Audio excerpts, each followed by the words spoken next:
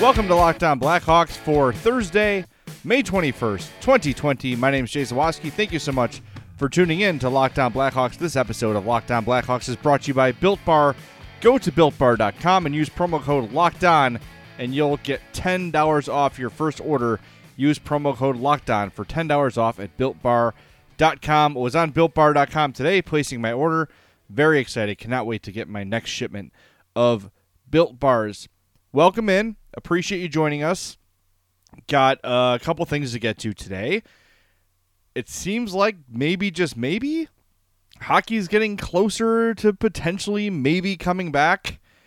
It's very weird. It's very strange. It's very hard to read. It's all sort of like depending on who you're talking to and hearing from. But it seems like it could be close. We'll get into that. Something came up on my show on 670 The Score today about two of the greatest hockey players ever and sort of a comparison between the two. I want to get into that a little bit and a whole lot more. First, I want to tell you how to get in touch with the podcast. Very easy. The voicemail number, 708-653-0572. The email is lockedonblackhawks@gmail.com. The Twitter account @LO_Blackhawks. And, of course, you can follow the Madhouse Chicago Hockey Podcast at MadhousePod. So the very latest, first reported by Sportsnet on Wednesday night, it says the NHL is discussing 24-team conference-based playoff format. It's been on pause since March 12th. This is coming from Greg Wyshynski's piece on ESPN. I'm going to read it so I don't miss any details. The playoffs would be conference-based and would remain bracketed, replacing the divisional wild card format the league has used since 2013. The top four seeds, determined by their standings points percentage when the regular season was paused, would receive byes through a round of play-in series that would feature the 5th seed through the 12th seed. Those play-ins, a best-of-5 format, would determine which teams advance to the traditional 16-team Stanley Cup playoff bracket, which would feature 7-game series. The NHL will likely utilize only 2 hub cities for its season to restart if the proposed 24-team conference-based playoff format is approved by the league and the NHLPA, a source told ESPN. The NHL had been exploring using 4 different hub cities during a recent restart. Commissioner Gary Bettman said Monday that 8 or 9 locations were still under consideration. The NHLPA Executive Committee will meet on Thursday, today, to discuss the format and other return-to-play issues. When asked about the proposed format and the 2 hub city plan, Deputy Commissioner Bill Daly told ESPN in an email, "I'm not aware of any agreement yet. Don't want to jump the gun on anything." So, very interesting. So, looking at the Western Conference play-in teams. So the 4 teams with byes would be the Blues, the Avalanche, the Golden Knights, and the Stars. Those are your first-round byes. The first-round series would be the Hawks and Oilers, with the Oilers having home ice, Nashville, Arizona, Vancouver, Minnesota, and Calgary, Winnipeg. So those would be the Western Conference 5-game play-in series games. In the East, Boston, Tampa, Washington, and Philly have the byes. First round would be Pittsburgh, Montreal, Carolina, New York Rangers, Islanders, Panthers, Leafs, Jackets. Those would be the play-ins in the East. This is cool. I can't lie. I'm kind of excited about this. You know, I know it's weird. I don't know. Like a week ago, I would never in my wildest dreams have guessed that hockey would be back. Or at least like this soon, or even have some sort of announcement this soon. But it sounds like people are hopeful that something could be announced this week. Now, it's all well and good, but the players have to approve this. And if the players don't feel safe, they're not going to play, and they shouldn't play. I am a union guy. I believe in the power of a union. I believe most workers should be in unions because it protects the people that are doing the work. And in the NHL, the players are the ones doing the work. So if they have a problem with this, I'm not going to get mad about it. I understand it. If I was told to go back to work tomorrow by my boss, you sure as hell know I'd be on the phone with the union about it. So I'm very excited the potential hockey's back. We're getting some good news that Illinois is moving on to the third phase of reopening at the end of the month. That's good. You're seeing other parts of the country starting to reopen. I hope we're not doing it too soon, but I'm trusting that we're not just trying to rush it and do things fast because people are getting impatient. I hope we're doing this with science and safety in mind. But if all those things are met, hell yes, drop the damn puck. I am in it for a 5-game Blackhawks play-in series against the Edmonton Oilers. Oh my God, would that be fun? Now the question is, how long do teams have to get ready? They're not just going to say, okay, go and have playoff series. You've got to have a week or two where you play, I would say, at least 3 or 4 games in that time to try to get up to somewhat normal conditioning. Before that, you're going to have practices. I think we're probably looking at July for this. And again, none of this has been made clear in the reports, at least in the ones I've seen. So something to keep an eye on. The timing on this is going to be interesting. But hopefully, if by July they feel comfortable opening things up more and we're closer to phase 4 than we are now, obviously, that could be good. Now, I still believe this is going to be empty arenas, which is going to be really interesting and really bizarre. But it does seem like, and this can all change on Thursday, who knows? But it does seem like there is some progress being made and hockey returning relatively soon. By the way, you heard me lead the show talking about Built Bars. Built Bar is the best tasting protein bar ever. You like chocolate? Yeah, they're covered in 100% chocolate. Every bar. The last one I had, the last one in my stash, was the toffee almond. Delicious. Really, really good. My wife tried it. She enjoyed it. My daughter loved it. Really great stuff. There's 8 chocolate nut flavors, 8 chocolate nut-free flavors. They're soft and they're easy to chew. That's a big thing for me, is the texture. If you got a bad or weird texture or a chalky chocolate, not into it. Built Bar has neither of those things. Delicious, soft, easy to chew. The chocolate is legit, and it's great for the health-conscious person. You can lose or maintain weight while indulging in a delicious treat, and it really is delicious. Again, if my 9-year-old daughter steals my Built Bars, that's all you need to know. They're low-calorie, low-sugar, high-protein, and high-fiber. We've been profiling the peanut butter brownie and the mint brownie. The peanut butter brownie, 20 grams of protein, 170 calories, 3 grams of sugar, 3 grams of net carbs, and a mint brownie, 15 grams of protein, 110 calories, 4 grams of sugar, 5 grams of net carbs. These are not small bars either. They're about the size of a Three Musketeers candy bar. So that's what you can expect from Built Bar. Go to BuiltBar.com and use promo code LOCKEDON, and you'll get $10 off your first order.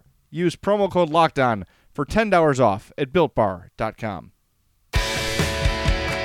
Thanks for tuning in to Locked On Blackhawks, part of the Locked On Podcast Network. Your team every day. My name's Jay Zawaski. Thanks for joining us. Sort of reacting to this news in real time. Like, this broke very quickly as I started recording this podcast. It came out maybe 5 or 10 minutes before I started recording, and I'm starting to think about how fun a Hawks-Oilers playoff series could be. I mean, they've got Connor McDavid and Leon Draisaitl, 2 of the best young players in hockey. Yep, that's true. But man, that would be really exciting. And I've made this joke before, but can you fire Jeremy Colliton if he makes the playoffs? Just kidding. I'm sorry. But it's going to be interesting to come back with, like, okay, go with intensity. Okay, playoff hockey. You haven't played in 3 months. And by the time they play, it could be 5 months. Or maybe, 5 or 4. Okay, go play playoff hockey. The good news is these guys are certainly well rested. Here's another question I have. Aside from the entire safety thing, which I've gotten into, and I'll let smarter people than me sort all that out. What about guys who were, like, deemed out for the season? Like, I don't know, Brent Seabrook? I know he's probably not, they're really not thinking he'd be back until, like, January, but, like, someone in his position, who you think would be out for the year, but maybe not totally out, maybe ready for July, ready for the offseason. There's going to be some players in that situation. I wonder how that's going to work. Guys who maybe had minor surgeries in March and they were just going to shut it down for the rest of the year. Well, now you're playing into July. Can those guys come back? That's going to be interesting. One thing I do like is it seems like the talk of having the draft before the season is decided is out the window. At least it seems that way. And that's good, because part of what bugged me about that is, how do you have a draft if you can't trade players and trade picks and things like that? Look, if the Hawks want to sweeten the pot on a trade and move up in the draft, say, hey, we want to trade up to number 3. We'll give you whatever pick they end up with and Dylan Strome to move up. Okay, but if the season's still going, you can't do that because the trade deadline's over. Do they reopen the trade deadline? I don't think so. How do you do that? That's chaotic. So I'm glad that ship is sort of sailed. At least it seems that way. And you just have the draft quickly after the season wraps up, whenever that might be, and then you are back at it almost right away for the next season. And they'll probably delay it a little bit. Maybe they don't start that till November and everything goes a month later, which is fine. They can work those things out. But man, based on what I'm reading tonight, it's Wednesday night. Right now I'm recording this at 9:37 p.m. Central. It feels like an announcement's coming. I don't know. This feels different. There's a lot of detail. The people who are speaking are not saying, oh, no. Like Bill Daly's like, oh, nothing's been announced yet. That sounds like something's going to be announced. But the word yet, it's like the scene in High Fidelity where John Cusack's trying to find out if his ex-girlfriend had slept with the neighbor. I haven't slept with him yet. What does yet mean? Does that mean you're going to do it for sure? To me, the word yet indicates that there is a intention for it to happen sooner than later. So, I don't know. It seems close. It seems real. And here I am with like visions and dreams of Hawks Oilers in my head. And man, it is... I'll tell you one thing. And as we've all sort of been doing with this pandemic and everything going on,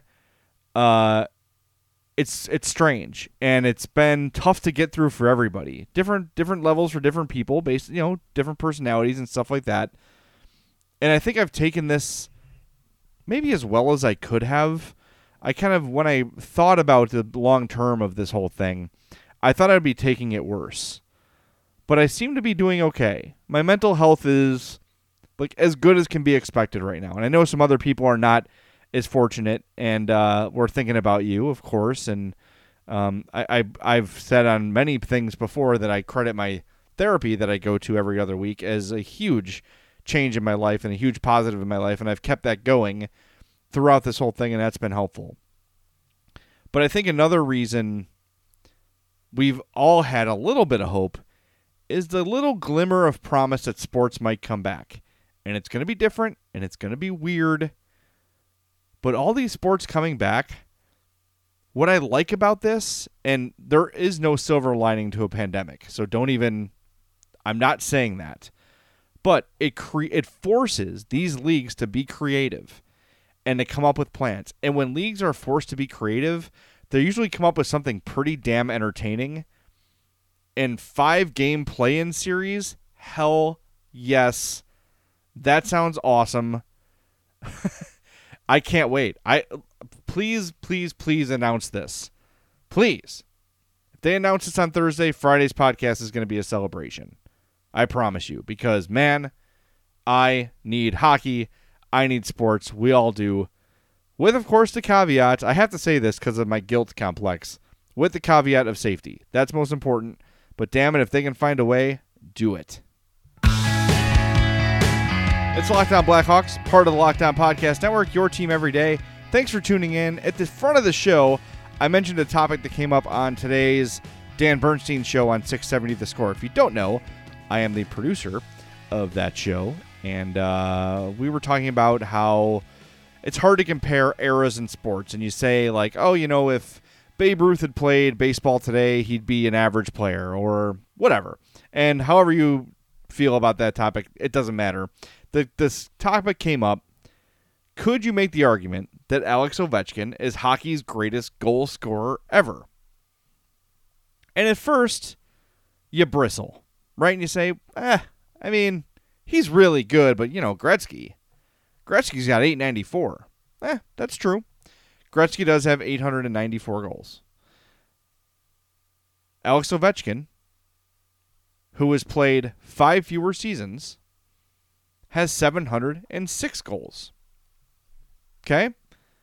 Now, Ovechkin is 34 years old, and it's going to take some doing to catch Wayne Gretzky. He's 188 goals behind Gretzky. So, at 34, does Ovechkin have what it takes to catch 894? It's definitely doable. He's been relatively healthy. He's played, 335 fewer games than Gretzky?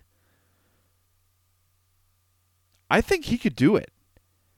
And the question is, even if he doesn't catch Gretzky, let's say he ends his career with, 706 now. Let's say he's got 3 good years left. So let's say he ends with, we'll give him an average of 40 a year. So that's 120. So he'd had 826 career goals to Gretzky's 894. And I think he's got more than 3 years left.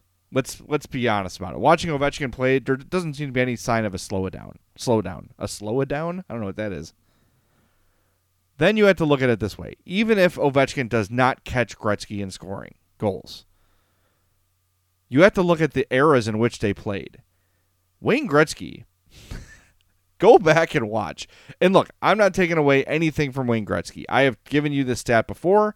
If you take away all of Wayne Gretzky's 894 goals, he is still hockey's all-time leading scorer with 1,963 assists. Only he has more assists than anyone else in the history of the game has points. Wayne Gretzky is the best hockey player ever. I don't care what era he played in. Now, goal scoring is a different thing. Ovechkin scored goals early in his career, an era that was a little less offensive. It got better, but to do what he's done, to score 706 goals in his career in this era of hockey is really remarkable. 50-goal seasons are kind of unheard of now. Ovechkin has 1, 2, 3, 4, 5, 6, 7, 8 50-plus goal seasons, including a 65-goal 2007-2008. He scored 52 goals as a rookie in 2005-2006. So here are his goal totals for his career. 52, 46, 65, 56, 50, 32, 38, 32 but in 48 games, 51, 53, 50, 33, 49, 51, 48. And by the way, that 48 goal mark is still active. The season is still going on. Of course, if it resumes with playoffs, that's where it's going to stop, but it'll be 48 goals in 68 games. The dude is not slowing down. He's not slowing down. And I truly think that when it's all said and done, and these things are never settled, unless he actually passes Gretzky, which could happen, but even if he doesn't, if he gets to 800, which seems pretty realistic, the argument can be made that he is hockey's greatest goal scorer ever. And that's something. That's something I did. I never thought that because of the way the game is now, and it's not just the style of play, but it's how great the goalies are. And how, I think the worst player in the league now is a hell of a lot better than it was when Wayne Gretzky played. Just think back 15, 20 years to the Blackhawks.